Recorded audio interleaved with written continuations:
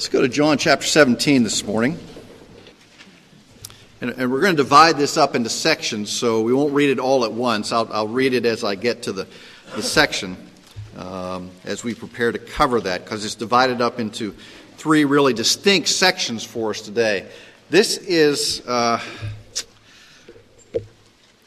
don't know, we spent a lot of weeks in John 17, because there's so many things here, but that's not kind of how we have it planned. We're just going to spend one week in this.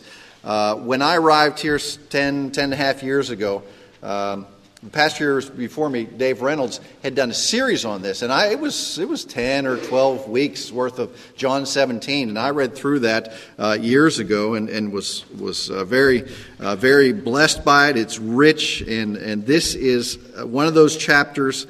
If you see the red letters, it's all Jesus here, basically, okay? Because it is His prayer. Okay, it is His prayer. So let's pray before we get into this. Heavenly Father, send your Holy Spirit upon us today, that we would have understanding to what these words mean in our lives today, how we are to live because of the prayer of Jesus, because of His care for us and His desire for certain things in the lives of those who belong to Him. I ask this in His name. Amen. Now, every Sunday, we pray, or every once in a while, we'll sing the Lord's Prayer. Okay? When we call it the Lord's Prayer, and we have for, I don't know, generations as far as I know, but in reality, it's how the Lord taught us to pray. Remember, the disciples say, well, Lord, teach us how to pray. And He says, you should pray like this. And He gives us the Lord's Prayer. John 17 is the Lord's Prayer, because it is the word, these are the words of Christ as they are delivered to His Heavenly Father in prayer. In prayer. So from this, we learn about Him, about His role with the Father, and how the Father's work is to be carried out through Him, how He views those who He is about to give His life for, how He views the church. I mean, as I said, this is just full. This is a very, very rich chapter. Now, in most of what we have from the words of Jesus, we find God talking to us, where He says, this is how you are to understand the Lord, or these are the things the Lord wants you to be aware of. And He does it in a way that we can understand. John Calvin called it theological baby talk. Okay? Now, you understand, we have this all-powerful, all-righteous, eternal God, and He is communicating to His creation, and that would be us, and we are finite, and we are sometimes stupid, more than others, we are fickle, but He extends Himself in a way that we can understand Him. Okay? So He does that. Now, I began to think, just as an aside, that's the way He talks to us, and sometimes it's very simple. Jesus wept. We know what went on. Then you read some of the writings of Paul, and single sentences that go on for 100 or 120 words. I mean, they're just so complex. They're so rich as well, but they're very complex. Now, that's the way He communicates to us. How does the Godhead communicate to one another?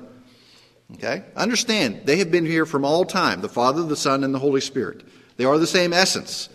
They know their position. In Ephesians chapter 2, equality with God, Jesus said, was not something to be grasped. Okay?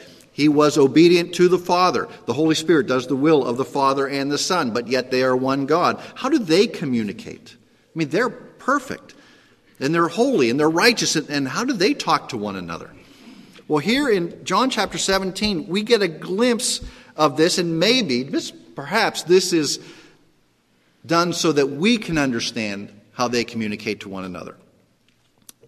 Understand that John chapter 17 is that theological discussion between the Son and the Father. And here in this chapter, we have some of the simplest sentences in all of the New Testament.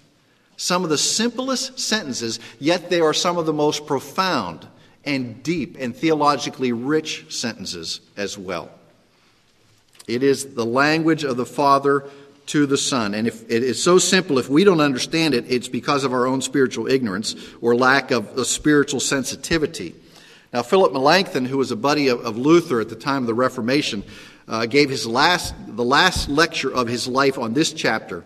And he said, "There is no voice which has ever been heard, neither in heaven or in earth, more exalted, more holy, more fruitful, or more sublime than the prayer offered up by the Son of God himself in this chapter. The prayer breaks down, as I said, into three sections. First section is verses 1 through 5, and that is Christ's prayer for himself. Christ's prayer for himself. And then we get 6 through 19. It is his prayer for his disciples. Okay, for himself, for his disciples. And then 20 through 26 is his prayer for all those in the future who belong to him. All those in the future who belong to him. The bulk of this chapter is devoted to others. Okay, there are five petitions in this chapter. One is for Christ. The other four are for his church. Okay, so let me read verses 1 through 5 here. These things Jesus spoke, and lifting up his eyes to heaven, he said, Father, the hour has come. Glorify thy Son, that the Son may glorify thee, even as thou hast givest him all authority over all mankind, that to all whom thou hast given him, he may give eternal life. And this is eternal life, that they may know thee, the only true God, and Jesus Christ, whom thou hast sent. I glorified thee on earth, having accomplished the work which thou hast given me to do. And now glorify thou me together with thyself, Father, with the glory which I had with thee before the world was. Okay. So the first petition is that the Father would glorify the Son so that the Son might glorify the Father. Now let's do a quick review on glory. The Greek word for glory is doxo. This is a doxology. That's what we sing. I'm suddenly blanking on the doxology. What is it? Praise God from all blessing, all creatures, praise him, all heavenly Father. Okay, you got that? Okay, the doxology. We give glory to God as we sing that. Well, the Greek is also used in the word orthodoxy. Okay, orthodoxy meaning the right attitude, the right teaching, the correct opinion. So as the New Testament writers apply this word to God, it deals not with just the correct opinion of God, but with the intrinsic value and worth that comes with God. So God alone is orthodox as an expression of his glory. His intrinsic value is clear, and that is a demonstration of his glory. When the disciples say in chapter 2 that we beheld his glory, they actually beheld his character and therefore the intrinsic worth of God. Now in the Hebrew, as we've looked at it many times before, the word glory deals with a much more of a tangible representation of the Lord. We see the Shekinah glory as it dwells in the Holy of Holies. We see the cloud. We see the pillar of fire. We see the Lord manifest himself in these types of things. And that glory has a sense of what we call weightiness to it, a reality to it, a sense of something real, a sense of something that is tangible. So Jesus possessed this glory when he was with the Father prior to the incarnation. And then when the incarnation, he laid that glory aside and took on the form of a man. And in this prayer, he says, Heavenly Father, give that glory back to me so that what? I might glorify you. Give that glory back at this time that you might be glorified. Now, in his time on earth, he prays that, and we might see this visible glory. I think when we go to Acts, there's some sense of Stephen as he is being stoned. He senses this glory of the Lord, and as they're throwing the stones at him, his countenance is fixed upon the Lord. Perhaps Paul saw this glory on the road to Damascus. Maybe even John, as he was getting the book of Revelation, as the Lord was revealing that to him, got a sense of the glory of Christ and the glory of our Heavenly Father. Now in this section, Jesus mentions that all authority over all people have been given to him and the power to give eternal life. It's already been granted to him. It was a joy of Christ to know that his death would secure salvation for those who belong to him. Okay? Hebrews chapter 12, John chapter 6, we see this reflected. Now remember the scope of the authority of Christ. It is over all people. He is King of kings and Lord of lords. That means whether you're rich or poor, educated or uneducated, whether you're a savage or you're sophisticated, he is Lord over all. Whether they are demons, whether they are trees, he is Lord over everything. There is not one molecule that's floating out here in space that does not come under his lordship and his authority. Now, that authority extends to give eternal life to those that belong to him. And that is his alone. We see in John 14:6, I am the way and the truth and the life, and no one gets to the Father except through me. There are no exceptions to that. Okay? And we think that, well, there are other places that promise some form of eternal life or some form of heaven. You've got nirvana, or you've got reincarnation. And all reincarnation does is guarantee that you'll come back as something, if you've done well, something better. If you've done worse, something worse. Okay? What's the determiner of how you have lived, that you've lived to come back as a something better in life, or maybe you're going to come back as somebody's dog, or I don't know. I don't believe in reincarnation, so I don't study it that much. Or if you give up your life, some places teach that all these great things await for you in heaven as they understand it. The authority to grant eternal life has been given only to Christ, to nobody else, to no other religion, to no other false god or false teaching. It only rests in the hands of Christ. And we confess that fact every time that we say Jesus is Lord. Okay, it's a big L. He is Lord of all.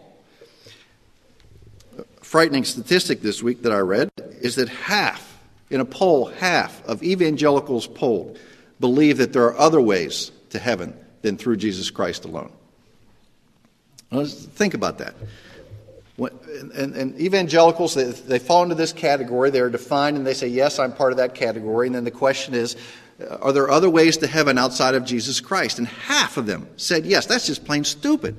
Okay, I don't know how else to put it. How can you say that? How can you declare that Jesus Christ is Lord of all and then go, oh, well, except for those, they're going to find their own way to heaven, or they're going to work their own way to heaven? That's not what Jesus teaches at all. There are no other means of salvation than him. So Jesus has accomplished the work that's been given to him by the Father. That's the work of salvation. Notice again how Jesus speaks of the work which has been accomplished, and he has yet to give his life. But it is a guarantee that he has accomplished what the Lord has sent him to do. And then the words on the cross. You remember, if you've ever gone to a Good Friday service, the 7 last words, and one of those last words is, it is finished. It is finished. It's the same word that the Greeks would write on a bill of sale, which meant paid in full. The work of Christ is done. Our debt has been paid in full. Okay? And he is saying at this point, which is still the day before he gives his life, he says, that work is done. I have accomplished what the Lord, my Heavenly Father, has sent me to do. So he says, Heavenly Father, glorify me, that in the demonstration of my life and in the demonstration of my atoning death, you might be glorified. If you want, let's turn over to Isaiah 53. I love this passage. I think we have to read it today. We think, wasn't there any other way that salvation could have been obtained? Wasn't there any other way to do this great work that had to be done?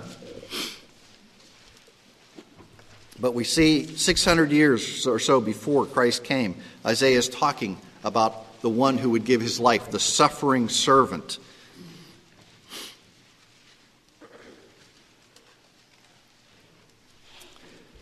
Go to verse 10 of chapter 53.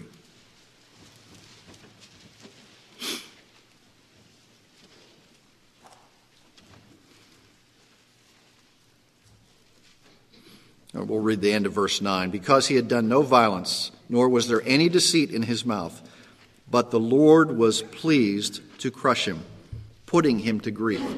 It was the Father's will that Christ would give his life in this fashion. From all eternity, it was determined that this would be the payment for the sin of humanity, that this would be the atoning death. His blood would cleanse the sin of all those who belong to him. It was the Lord's will to crush him, to put him to grief, to render him as a guilt offering for the likes of us. For the likes of us. Let's go back to John chapter 17. The next section, verses 16 through 19. 6 through 19. Jesus says, he's continuing the prayer, I manifested thy name to the men whom thou gavest me out of the world. Thine they were, and thou gavest them to me, and they have kept thy word. Now they have come to know that everything thou hast given me is from thee. For the words which thou gavest me, I have given to them. And they received them and truly understood that I came forth from thee, and they believe that thou didst send me. I ask on their behalf. I do not ask on behalf of the world, but of those whom thou hast given me, for they are thine. And all things that are mine are thine, and thine are mine, and I have been glorified in them. And I am no more in the world, and yet they themselves are in the world, and I come to thee. Holy Father, keep them in thy name, the name which thou hast given me, that they may be one, even as we are one. While I was with them, I was keeping them in thy name which thou hast given me, and I guarded them, and not one of them perished, but the son of perdition, that the scripture might be fulfilled.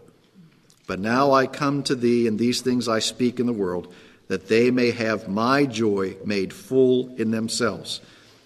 I have given them thy word, and the world has hated them, because they are not of the world, even as I am not of the world. I do not ask thee to take them out of the world, but keep them from the evil one. They are not of the world, even as I am not of the world. Sanctify them in the truth. Thy word is truth. As thou didst send me into the world, I also have sent them into the world, and for their sakes I sanctify myself, that they themselves also may be sanctified in truth. Jesus prays for his disciples. Now think of your prayer life for a minute. What's it like? Do you have a list? How many things are those concerning you? How many things are concerning other people? How many things are there concerning the glory of God? Okay?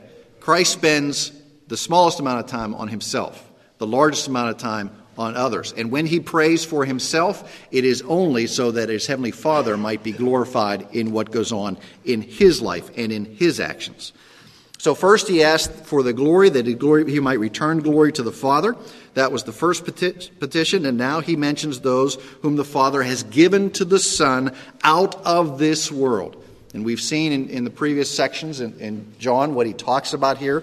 The world will hate them. They are chosen out of this world. And here he reminds us about the work of salvation. It's a very clear statement that our salvation is anchored in the desire and plan of our Heavenly Father. This is not a surprise. Okay? Scripture teaches us that it is his desire to save those who belong to him.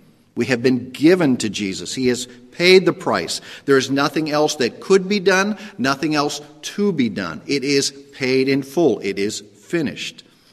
What's the hymn? Jesus paid it all to him I owe. Sin had left a crimson stain. Choir, help me. He washed it white as snow. There you have it. Now, an evidence of salvation is continuation. An evidence of salvation is continuation. The continuation of the believer in the Word of God. The continuation of the believer to walk in the things of Christ. The continuation of the believer to dig into the knowledge of what the Lord has done in his life. Okay? Once salvation has come to the believer, his or her life will be a continual demonstration of that salvation. Never a perfect demonstration, but a continual demonstration.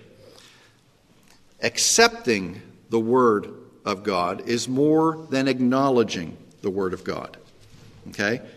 The demons acknowledge that this is the Word of God. They don't accept it. Okay? But to accept it means to obey it. Okay, that's the structure of the language. By accepting it, it involves obedience. One does not actually accept that Christ is Lord without obeying Christ as Lord. One does not accept that Christ is Lord without obeying Christ as Lord. Okay? You can't have Savior without Lord.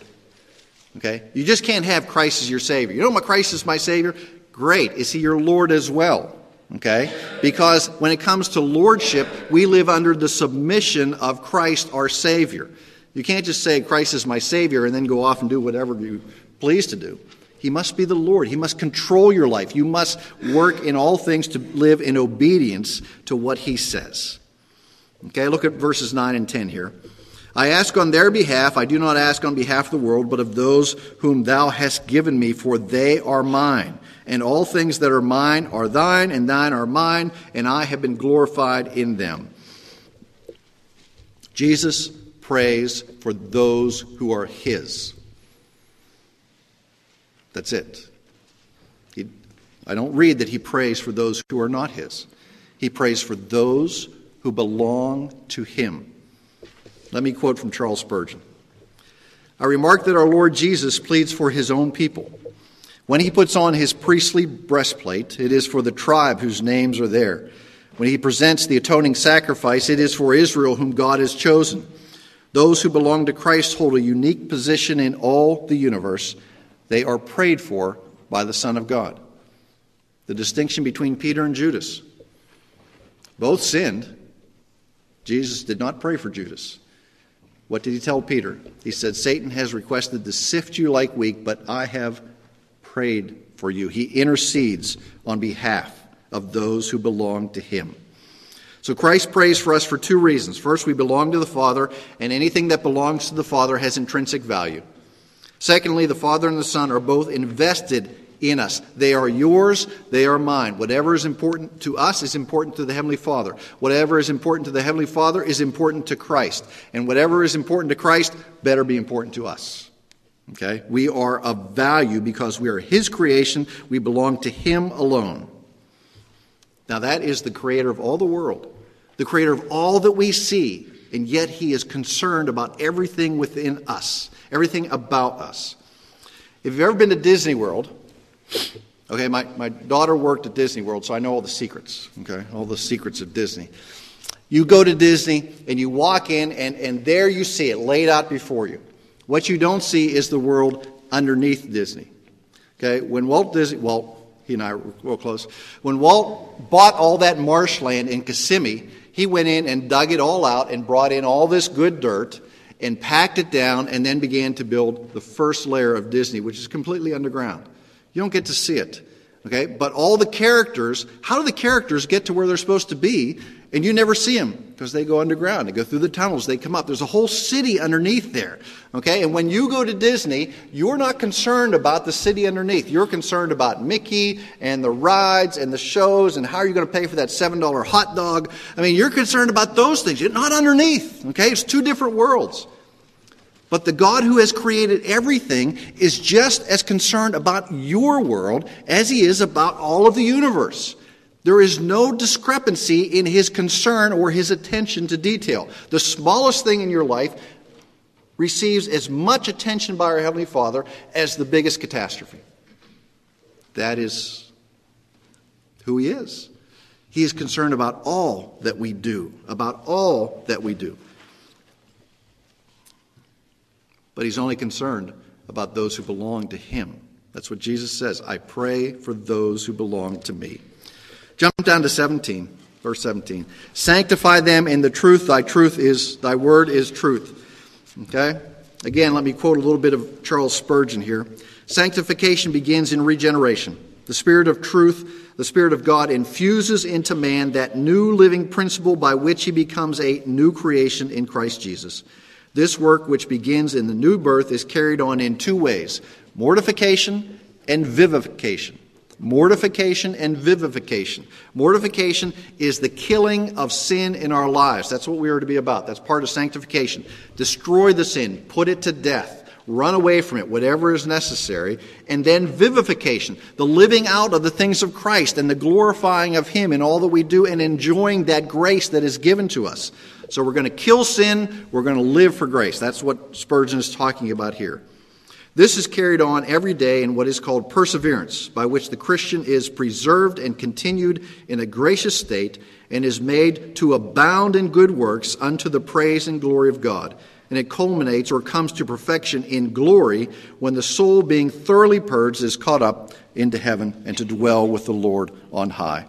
While the Spirit of God is thus the author of sanctification, yet there is a visible agency employed which must not be forgotten. Sanctify them, Jesus says. And how does he say sanctify them? Through thy truth, and thy word is truth. Right here. This is truth. The passage of Scripture which proves that the instrument of our sanctification is the Word of God. There are many passages that talk about that. Many. Your word is a lamp unto my feet. Okay, just as one example. The things of God's Word lead us into the path of righteousness. The question is, are you going to believe it? Are you going to live that? Because there are a lot of paths you can take. A lot of ways to go. You're going to go on the path that the Lord lays before you. You're going to go on your own path. Okay? Spurgeon says, do not say of any error, it is a matter of opinion. No man indulges in error of judgment without sooner or later tolerating an error of practice. What he says, if you hold an error in your heart, sooner or later you're going to live that error out. Okay, you might think it is a secret thing within your heart, but sooner or later it will be demonstrated. Sooner or later it will come to light in what you say or what you do or your attitudes. He said we need to purge those things by the truth, by filling our lives with the Word of God. Okay, the last section here, 20 to 26. I do not ask in behalf of those alone, but for those also who believe in me through their word, that they may all be one, even as thou, Father, art in me and I in thee, that they also may be in us, that the world may believe that thou didst send me. And the glory which thou hast given me, I have given to them, that they may be one, just as we are one, I in them, and thou in me, that they may be perfected in unity, that the world may know that thou didst send me, and didst love me, and love them even as thou didst love me. Father, I desire that they also, whom thou hast given me, be with me where I am, in order that they may behold my glory which thou hast given me. For thou didst love me before the foundations of the world. O righteous Father, although the world has not known thee, yet I have known thee, and these have known that thou didst send me. And I have made thy name known to them, and will make it known, that the love wherewith thou dost love me may be in them, and I in them. And I in them. Christ's prayer for all those who follow him, for all those who belong to him. One portion of this is the unity of the church. It's a unity not based on our diversity. It's a unity not based on the gathering of individuals. It's not based on organization. It's based upon Christ, and it's based upon his word. Now, the Lord does not rubber stamp us that we are all the same. We have been given different gifts. Paul is very clear of that in Corinthians. We are all one body, though, and that is the unity that we are to rejoice in. We belong to Christ. We are the body of Christ. Now, you can't be unified around the teachings of men. You can be excited about some of the teachings of men, but the teachings of men come and go. They change. They are relative. Okay, that's why in some of the founding documents of our nation it says we are what? We are endowed by our Creator with certain inalienable rights. Those rights cannot be taken away from us. Why? Because no man gives them to us. They come from God. Now, if a man gives me a right, he can take it back. But if God gives me a right, he does not change. He is the same today, yesterday, and for all time. So the purpose of this unity is to let the world know that you sent me and have loved me even as I have loved them. Nobody loves that way in this world. We all are partial to something. Okay? We love our family more than our friends. We love our friends more than our acquaintances. We love our acquaintances more than strangers. We love our dogs more than strangers. Okay? But God has no favorites. Those who are his, he loves. Whether you're his for a day or whether you're his for 90 years, his love for you is the same, and it is demonstrated in the work of Christ. For God so loved the world that he gave his only begotten Son, that whosoever shall believe in him shall have everlasting life. That is love. What is love? That a man lay down his life for his friends. That is what Christ has done. For those who belong to him, we can never be taken from his hand. Okay? It's the work of Christ puts us there. It's the power of the Holy Spirit that keeps us there, and we will be preserved until the day that Christ returns for us. We will spend all eternity with him. This is just part of this prayer. And he calls us as a body of believers to rejoice in that and to live for that and to do all we can that those around us would know of this same truth of Jesus Christ. So let's pray.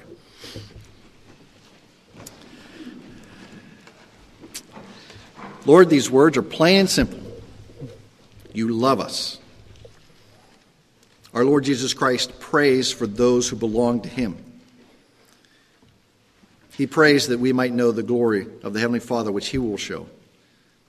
He prays that those who belong to him will be protected and preserved. He prays that we'll be sanctified, that we can kill the sin in our lives and work to put it aside and nourish and plant and grow that grace that you have given to us, that it might be clearly demonstrated. That the more we know about you according to your word, the greater we'll be sanctified, the more we'll be like Christ. These are not easy things to achieve. They take work. And they take sometimes decisions from us when we come face to face with things. Will I go off the path, or will I go on the path that your word has lit for my feet right before me? There's enough sin within us that we think, well, going off the path might be pretty good. It looks attractive. But your word says this is where we need to be. Lord, come upon us today.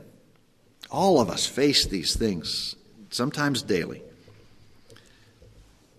Remind us of the presence of the Holy Spirit within each believer, that our heart would be strengthened, that our courage would be without fail, that our desire to live the things of Christ would be without compromise, that we would fear no man but only fear you, the holy and righteous fear, that you have sent your Son to give his life for us, and we are forever protected and guaranteed in that salvation, and that you will come